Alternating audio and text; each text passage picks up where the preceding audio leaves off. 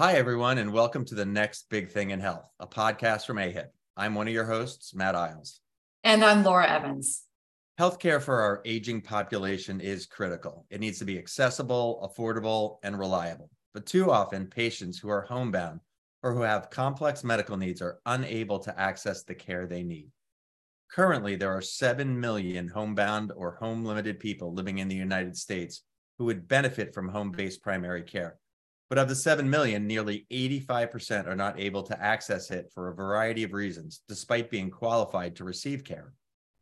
So today we're joined by Dr. Paul Chiang and Julie Sacks from the Home Centered Care Institute, or HCCI. Dr. Paul Chiang is the medical director at Northwestern Medicine Home Care Physicians in suburban Chicago. He also serves as HCCI's senior medical and practice advisor. Julie Sacks is HCCI's president and chief operating officer. And we're going to talk with Paul and Julie today about everything from the variety of services provided by home care to technology, and also how new approaches are helping home-based primary care patients feel a little less isolated and better cared for. So Paul and Julie, welcome, and thank you so much for being with us today. Thanks for having us today.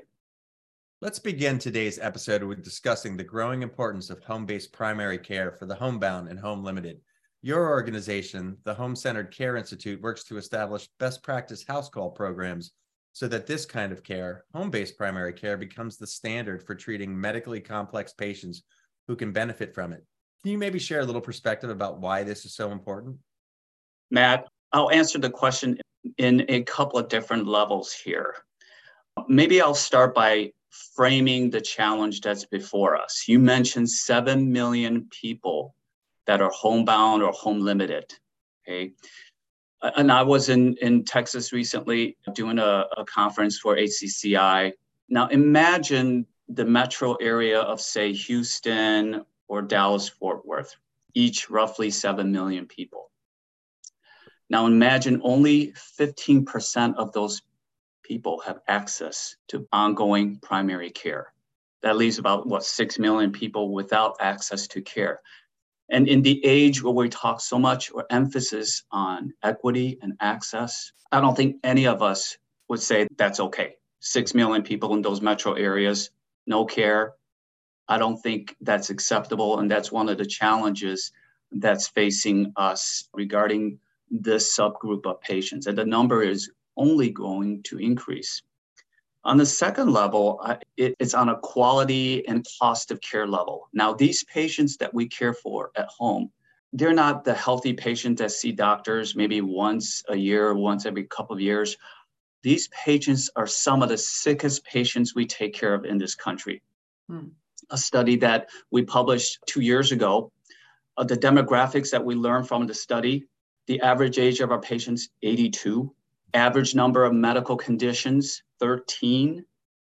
Average number of medications our patients take, 17. I want to pause there. Think about 17 pills, keeping track of them, monitoring for side effects. What about paying for them? And you wonder why some of our patients don't take their pills. Is it groceries or food or medications, right? These are very complex patients, high need, high utilizers of high cost centers, such as the emergency room or the hospital. And the next level, I would say, would be the professional level.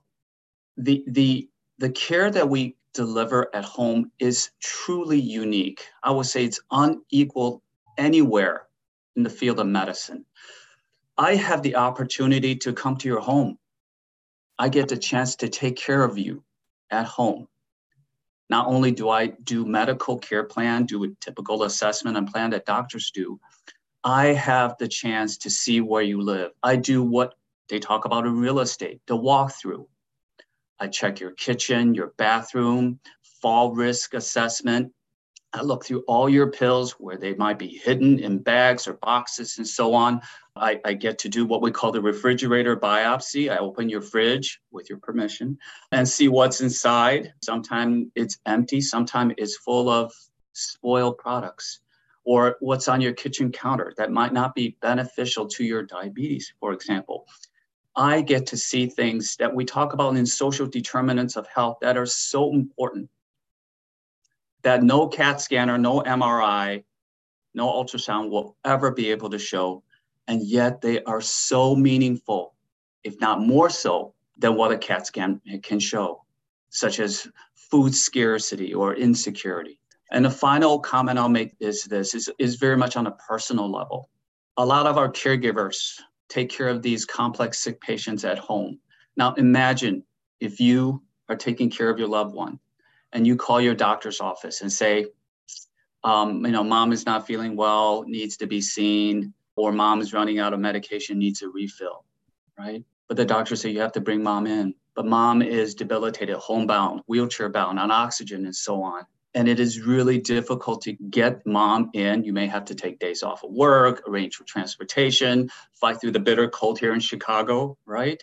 Fight through snow, wind for a 10 or 15-minute visit. Imagine the distress that might be going through you as you're trying to do your best to take care of your complex mother and her conditions. Mm-hmm. So those are some of the reasons I think the care for the homebound is so important for our society. Yeah. Julie, anything else you would like to add? You did a great job. I don't really have anything to add to that one. Well, Julie, let me ask you, because Dr. Chiang, you make such a great case for this need. It's just massive in this country. And I know HCCI is really working to make home-based primary care a national standard. So Julie, maybe you can address how you're trying to do that, how you're trying to make this a national standard. Absolutely. We started about 8 years ago is when we were founded.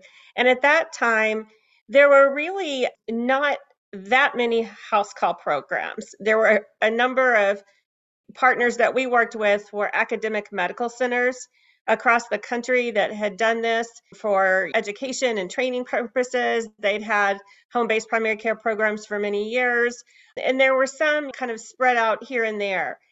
And what we found was that each time somebody was starting a practice, they were sort of reinventing the wheel. They were trying to figure out how to do it most efficiently and how to do it with the best health outcomes. And what we realized was that there's a number of experts in this across the country, including Dr. Chiang, including our founder, Dr. Tom Cornwell, and others who had been doing this, even though it didn't make financial sense, really up until recently. And we pooled their knowledge.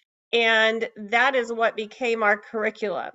And we not only educate, Paul just mentioned how complex these patients are. We educate on the clinical, how to take care of such complex patients. And we also educate on the practice operation side, because you do have to be efficient. It obviously is more costly to drive to these patients' homes. You can't see as many patients a day. So how do you do that in a way that makes sense financially? And so we teach all of that. And our goal is to grow not only the current workforce, so current providers that are doing this and maybe can do it more, maybe office-based practices that are interested in adding this home-based primary care to their services to take care of some of those homebound patients that they're not seeing, and also reaching out to the future workforce. So those who are in the pipeline, those who are in medical school or nurse practitioner school. We also work with physician assistants who do this work. And in fact, nurse practitioners and physician assistants are the fastest growing professional group doing this work. It really fits with sort of their holistic training. And so we work with those professional associations, those professionals, and the students that are coming up through those programs. That's a tremendous shift. And it's really important, I think, to keep that in mind as we figure out ways to help expand the way that you're able to provide more care in the home. Paul, maybe you could share your perspective on just the patient experience and how different it is for those individuals who are able to get home-based primary care. What does it mean to them, and how has it helped bridge some of these gaps, especially those with respect to equity that you've highlighted for those who are most vulnerable in our society? Yeah, well, when we teach residents and learners that come through our practice here, one of the comments that often I hear from these learners is that it is such a personal experience. Like I said before, when I come to your home, I'm a guest to your home. I'm on your turf. You are not in the office, not in the ER or the hospital or the traditional arena of house calls, of medical care, if you will. So it's a very personal experience that I have and our patients have as well. Going back, remember, without home-based primary care, these patients have really no access. What are their options when they get sick? It's the emergency room or the hospital. Now, the ER and the hospitals, they do great things, but they are not set up to provide longitudinal care to these sick and complex patients. We know there are broken parts in our healthcare system. And the ER and the hospital, they are the wrong solutions to the problems that we face. So again, I just want to emphasize that without home-based primary care, these patients really have very little options, especially in the age of equity and access. One other comment I'll make is this. We do use telemedicine to help facilitate visits as well.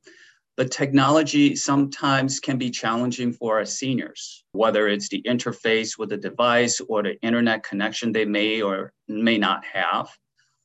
So we do use technology as an aid, but sometimes there's really nothing like a face-to-face visit with our patient that really allows us to do a better assessment and plan for them. I'm curious, though, with this, going back to the pandemic, which really exposed this gap in the country and the need to strengthen home care, which the COVID pandemic really hit seniors harder than any other group. We also saw from the pandemic the impact of the isolation on so many people. So with regard to seniors, I'm curious, and Julie, let me direct this to you, and Dr. Chiang, please weigh in. How do you make sure that these people are as protected as possible, but also with the care that they need, but then also are not feeling isolated? It ties into what Paul just said about the relationship, how special home-based primary care is. We see a really significant relationship that gets built when you are a guest in someone's home. And when these patients who may have been foregoing primary care altogether are suddenly cared for, they have somebody to call in emergencies, they may or may not have family. And so that relationship with their primary care provider and the primary care provider's practice, that they have somebody to call when they have a question and they have a need, really helps address that isolation, that sense of isolation. They feel like they have a person in their corner. And one thing that's interesting about the pandemic, you're absolutely right. It made the professional community, the medical community, as well as the general public more aware of how important it is to keep very complex patients, immunocompromised patients, out of situations like an emergency room or a hospital, which is really the worst place for them to be. We saw a number of the practices that we work with actually got started during COVID. We know of a couple of nurse practitioners, one in particular, a nurse practitioner, her grandmother couldn't get a shot and couldn't get an injection. Her neighbors, her friends from church couldn't get the vaccine. And so this nurse practitioner said, well, I can do that. And she started going around to people's homes, and she now has a home-based primary care practice. And so it really flagged for people that need and that lack of access. And we're seeing it continue to have an impact on, bringing new people into the field. Mm-hmm. Yeah, Laura, if I could just add a few comments to Julie's comments. Early on in the pandemic, I can't imagine, it's been 3 years now, right? In terms of staying connected with our patients, we did use telemedicine, as many practices did, but we also went into the homes, fully dressed and protected in our PPEs. Again, staying connected with our patients, making sure that their needs are being addressed, that we We are a lifeline to them. We are here for them to take care of their needs, regardless of what's going on with the pandemic and in the world. That we are a reliable source of medical information and advice for them to get them through their chronic illness and also overcome some of the loneliness that they may be facing, as well as try to understand all of the recommendations that were coming early in the pandemic from the government and the CDC and so forth. We are that connection. We are there to help our patients. And Julie's absolutely right. It's very much a personal relationship that we have with our patients. How do you think about the issues with respect to the workforce? And we know just what a challenge we've had with respect to provider burnout. And I'm sure there's no segment of our healthcare system that's immune to that. But at the same time, it was nice to hear you mention those who are in training now. We only have an older population that's getting older and sicker, where the demand for these services are going to be greater than ever. How are you thinking about ways that we can solve some of these workforce shortage issues? One of the big ways that HCCI is trying to address this is we've seen a lot of interest from hospice and palliative care organizations that are interested in adding home-based primary care. And so we help them either establish or grow that service line. And then they're able to help patients further upstream. And there really is an opportunity for cross-training, in my view, that you could have a hospice and palliative care worker who's interested in or willing to take on more responsibility for that patient and maybe transition into home-based primary care, and vice versa. You might have a home-based primary care nurse practitioner or physician who would like to be a little bit more on the palliative care consultative side. So we talk a lot about how to best integrate those two disciplines and how to cross-train. And then you mentioned this student population. Very few students have historically been really even exposed to home-based primary care. And what we hear from the students from the people that are new into the field who do choose this, it turns out that they had an opportunity to go on a house call during their training. Hearing about it is one thing, experiencing it and seeing the impact it makes on patients is another. And it really can make a difference in somebody's career choice. And so we are currently adapting our curriculum that was originally designed for current providers for students. Okay. Dr. Chiang, let me ask you, you addressed some of the barriers to healthcare for the homebound. I'm curious if your house calls can actually fully break those barriers, and especially when it comes to technology, how are you really integrating technology into home care, like x-rays and EKG tests? How are you putting all that together? Yeah, absolutely. One of the ways we overcome the barrier of technology is that we are in your home. We step through the front doors and we sit in your kitchen, in your living room, your dining room, or at the bedside. So technology, you can bring in all the technology that anybody can get in the healthcare space. So we bring our presence. I talk to my learners about don't ever underestimate the power of your presence in the patient's home. It means so much to them. And as I said before, we do use technology. We do use telehealth platforms for those in-between check-ins where patients may have a concern or may have a question about, say, a rash or wound or how grandma's legs might be looking. So we do use technology to augment our care to our patients. The question that you raised regarding what do we bring to the home, we have the technology that allows us now to do x-rays at home, to do ultrasound at home, to do blood testing at home. There's point of care ultrasound equipment available to clinicians. Literally, it's a probe that fits in the palm of my hand that hooks up to my smartphone, and I can do a scan of the heart or the abdomen and so forth. So there are technology options that are available to us that perhaps 20, 30 years ago were not available, that allows us to do more and provide better care to these complex patients. And I know that the homebound patients are, as you mentioned, Dr. Chiang, some of the most complex, medically vulnerable populations that we have, and are in need of significant support, whether it be from home-based primary care or in the immediate term, family caregivers. How do you involve caregivers and families in the plans that you work on? Yeah, I've said it often. The heroes, from my perspective, heroes in the care of these complex patients are the caregivers. They do this day in, day out, 24/7, 365. Because our patients are so sick and complex, they often need somebody to help take care of them. It's what I call a dyad relationship. I need to take care of my patients, of course, but I also must take the time to address the caregiver of the patient to make sure that the caregivers or the family members' questions or concerns are addressed as well. I will just share two stories. Hopefully that will drive home the point.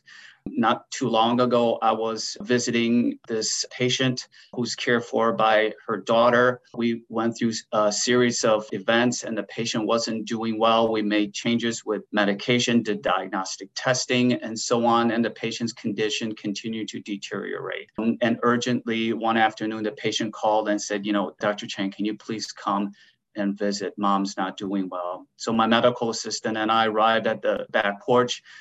We opened the sliding door and no words were said. The daughter just came and simply embraced me. Mm.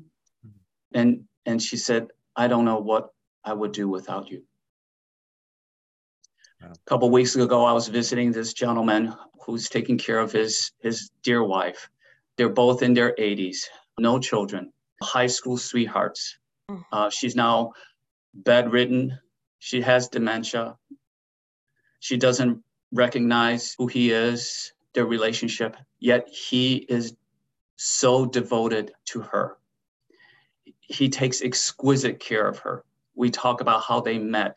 I see the box of love letters that he wrote to her when he was away in the ward that she had kept.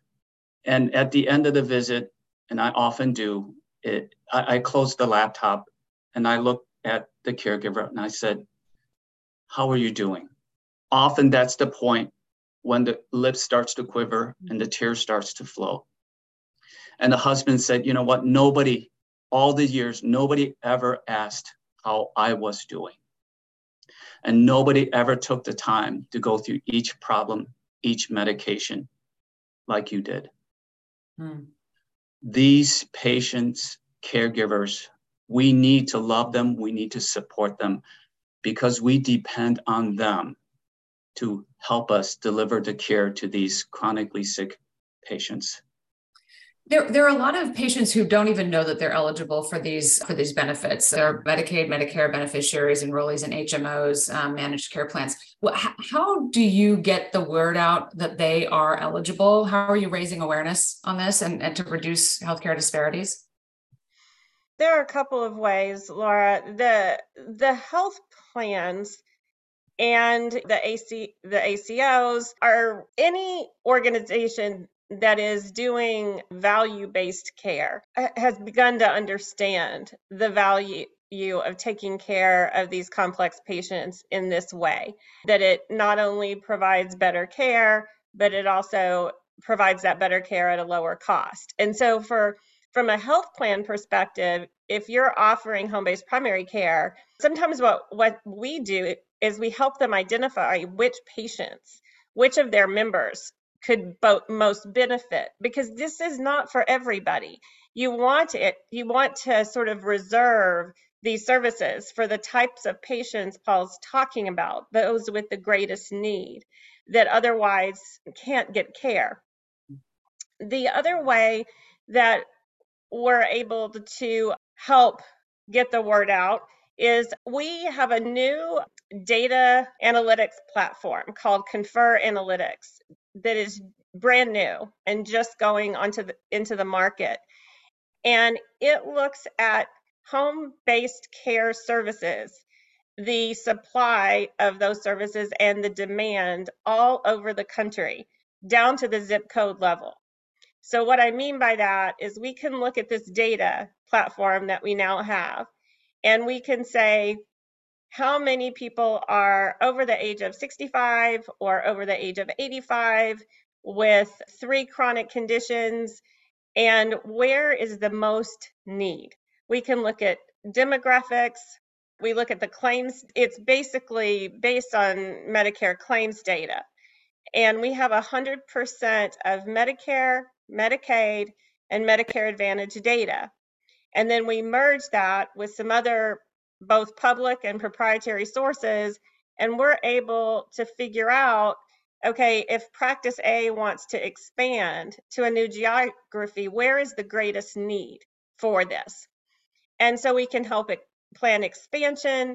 And then let's say they want to do marketing. So we know how many people are in any given area, and we say, okay, why don't you target your marketing here to make this group aware of your services?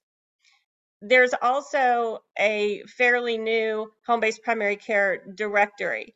So the professional organization in our space is the American Academy of Home Care Medicine. And they have what they call a practice directory on their website, and where you can go and look up who is doing this in your area. So whether people want to reach out to its AAHCM or to HCCI, either of us could help find a provider. That's great. I definitely got to look into that, because I know different family members, friends, others who really could benefit from and haven't really thought about this service. So thank you for sharing that important information. Why don't we go to our last and final question that we always enjoy asking all of our guests? And maybe Julie, I'll start with you. So what do you think is the next big thing in health? I see 2 things. One is what I just talked about. I think we all know and see on a daily basis just how important data is improving outcomes and impact. And we know that this has a positive outcome on health, and we know it decreases cost. And so I do think that being able to have the kind of data platform that we have that not only looks at home-based primary care, but looks at the whole home care ecosystem. So we're able to look at who is performing well in any given area in assisted living, in home health, in hospice and palliative care. And when our clients are able to look at that data, they're able to select partners to help them manage care better. They're able to, in some cases, they're able to identify really strong providers that they might want to recruit. And so there's a lot of different sort of use cases for this data that we have. And we're the only organization that focuses specifically on that home care market.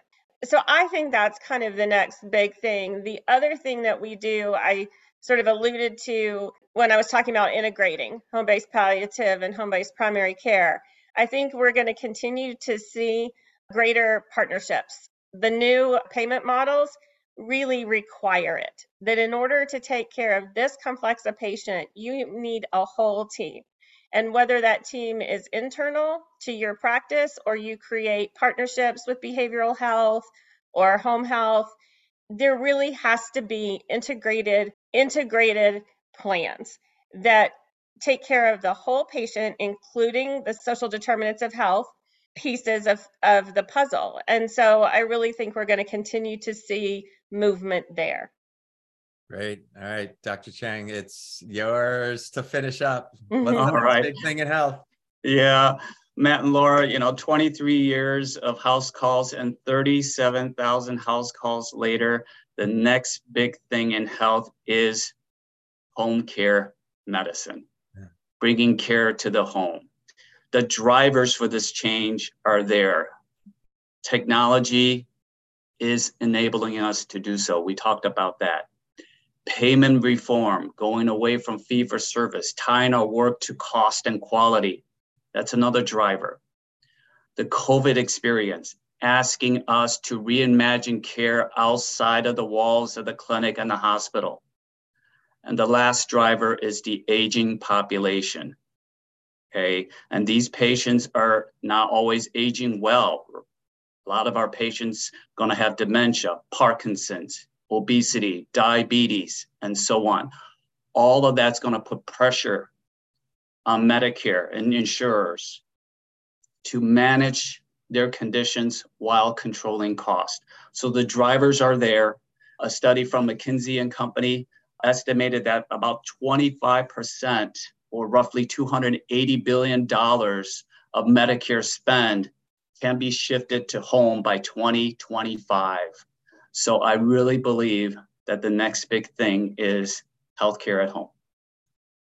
And it makes sense too when you see, the recent AARP survey showed that the majority of Americans want to age in place. So this is definitely a trend. Thank you both so much, Dr. Chiang and Julie Sacks, for joining us today for this great conversation. Thank you. Thank you.